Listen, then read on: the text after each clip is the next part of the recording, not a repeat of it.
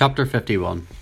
Their sister's wedding day arrived, and Jane and Elizabeth felt for her probably more than she felt for herself. The carriage was sent to meet them, and they were returning it by dinner time. Their arrival was dreaded by the elder Miss Bennets, and Jane more especially, who gave Lydia the feelings which would have attended herself, and had she been the culprit, and was wretched in the thought of what her sisters must endure. They came. The family were assembled in the breakfast room to receive them. Smiles decked the face of Mrs. Bennet as the carriage drove up to the door. Her husband looked impenetrably grave, her daughters alarmed, anxious, uneasy. Lydia's voice was heard in the vestibule. The door was thrown open, and she ran into the room. Her mother stepped forward, embraced her, and welcomed her with rapture, gave her hand with an affectionate smile to Wickham, who followed his lady and wished them both joy with an alacrity which shewed no doubt of their happiness. Their reception from Mr. Bennet, to whom they turned, was not quite so cordial. His countenance rather gained on austerity, and he scarcely opened his lips. The easy assurance of the young couple, indeed, was enough to provoke him. Elizabeth was disgusted, and even Miss Bennet was shocked. Lydia was Lydia still, untamed, unabashed, wild, noisy, and fearless. She turned from sister to sister, demanding their congratulations, and when at length they all sat down, looked eagerly around the room, took notice of some little alteration in it, and observed with a laugh that it was a great while since she had been there. Wickham was not at all more distressed than herself, but his manners were always so pleasing, that had his character and his marriage been exactly what they ought, his smiles and his easy address, while he claimed their relationship, would have delighted them all. Elizabeth had not before believed him quite equal to such assurance, but she sat down, resolving within herself to draw no limits in future to the impudence of an impudent man.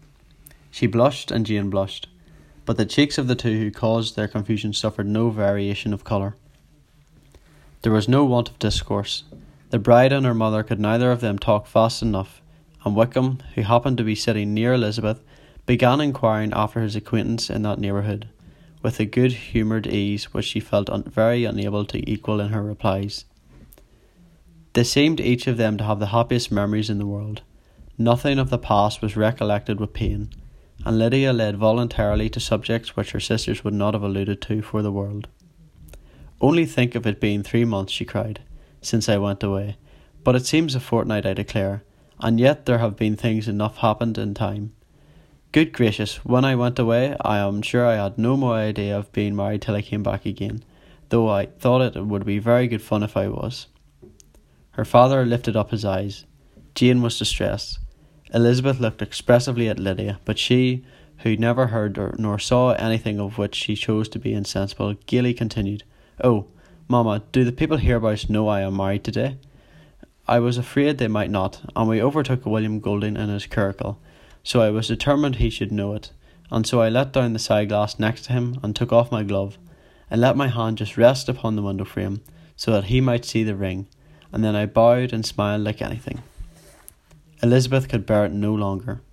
She got up and ran out of the room, and returned no more, till she heard them passing through the hall to the dining parlour.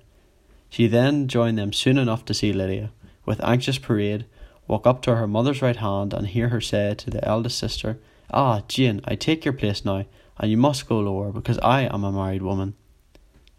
It was not to be supposed that time would give Lydia that embarrassment from which she had been so wholly free at first. Her ease and good spirits increased. She longed to see Mrs. Phillips, the Lucases, and all their other neighbours, and to hear herself called Mrs. Wickham by each of them, and in the meantime she went after dinner to show her ring and boast of being married to Mrs. Hill and to the 2 housemaids. "Well, mamma," said she, when they were all returned to the breakfast room, "what do you think of my husband? Is he not a charming man? I am sure my sisters must all envy me. I only hope they may have half my good luck. They must all go to Brighton. That is the place to get husbands. What a pity it is, mamma, we did not all go." "Very true, and if I had my will we should. But my dear Lydia, I don't at all like your going such a way off. Must it be so? Oh Lord, yes, there is nothing in that. I shall like it of all things. You and papa and my sisters must come down and see us. We shall be at Newcastle all the winter, and I dare say there will be some balls, and I will take good care to get good partners for them all." "I should like it beyond anything," said her mother. "And then when you go away, you may leave 1 or 2 of my sisters behind you, and I dare say I shall get husbands for them before the winter is over." "I thank you for my share of their favour," said Elizabeth, "but I do not particularly like your way of getting husbands." Their visitors were not to remain above 10 days with him. Mr. Wickham had received his commission before he left London, and he was to join his regiment at the end of a fortnight. No one but Mrs. Bennet regretted that their stay would be so short, and she made the most of the time by visiting about with her daughter, and having very frequent parties at home. These parties were acceptable to all. To avoid a family circle was even more desirable such as did think than such as did not. Wickham's affection for Lydia was just what Elizabeth had expected to find it, not equal to Lydia's for him. She had scarcely needed her present observation to be satisfied, from the reason of things, that their elopement had been brought on the strength of her love rather than by his, and she would have wondered why, without violently caring for her, he chose to elope with her at all, had she not felt certain that his flight was rendered necessary by distress of circumstances, and if that were the case, he was not the young man to resist an opportunity of having a companion. Lydia was exceedingly fond of him.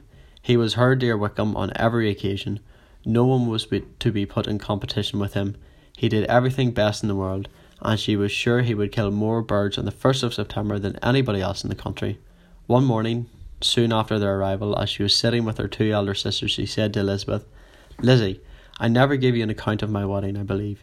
You were not by when I told Mamma and all the others about it. Are you not curious to hear how it was managed?" "No, really," replied Elizabeth. "I think there cannot be too little said on the subject." "La, you are so strange, but I must tell you how it went off. We were married, you know, at St. Clement's, because Wickham's lodgings were in that parish, and it was settled that we should all be there by 11 o'clock. My uncle and aunt and I were there to go together, and the others were to meet us at the church. Well, Monday morning came, and I was in such a fuss. I was so afraid, you know, that something would have happened to put it off, and then I should have gone quite distracted. And there was my aunt, all the time I was dressing, preaching and talking away as if she was reading a sermon. However, I did not hear above 1 word in 10, for I was thinking, you may suppose, of my dear Wickham. I longed to know whether he would be married in his blue coat. Well, and so we breakfasted at 10 as usual.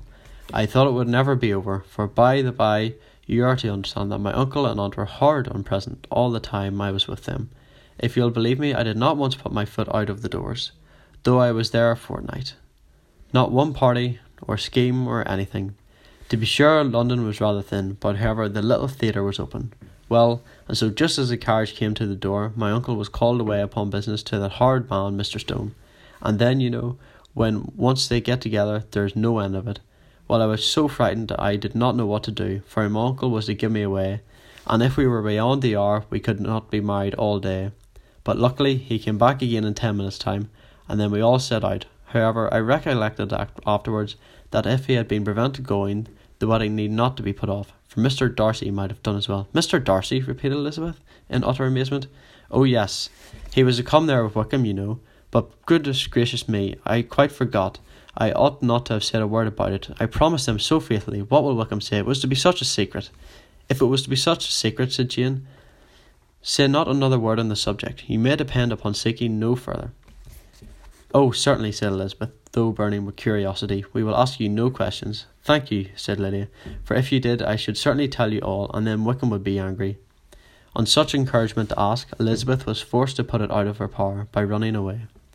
But to live in ignorance on such a point was impossible, or at least it was impossible to not try for information. Mr. Darcy had been at her sister's wedding.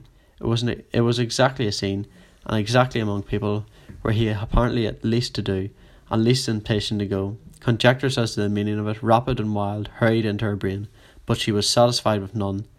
Those that best pleased her as placing his conduct in the noblest light seemed most improbable. She could not bear such suspense, and hastily seizing the sheet of paper wrote a short letter to her aunt, to request an explanation of what Lydia had dropped, if it were compatible the secrecy which had been intended. "You may readily comprehend," she added, "what my curiosity must be to know how a person unconnected with Aeneas, and, comparatively speaking, a stranger to our family, should have been amongst you at such a time. Pray write instantly, and let me understand it, unless it is, for cogent reasons, to remain in the secrecy which Lydia seems to think unnecessary, and then I must endeavour to be satisfied with ignorance.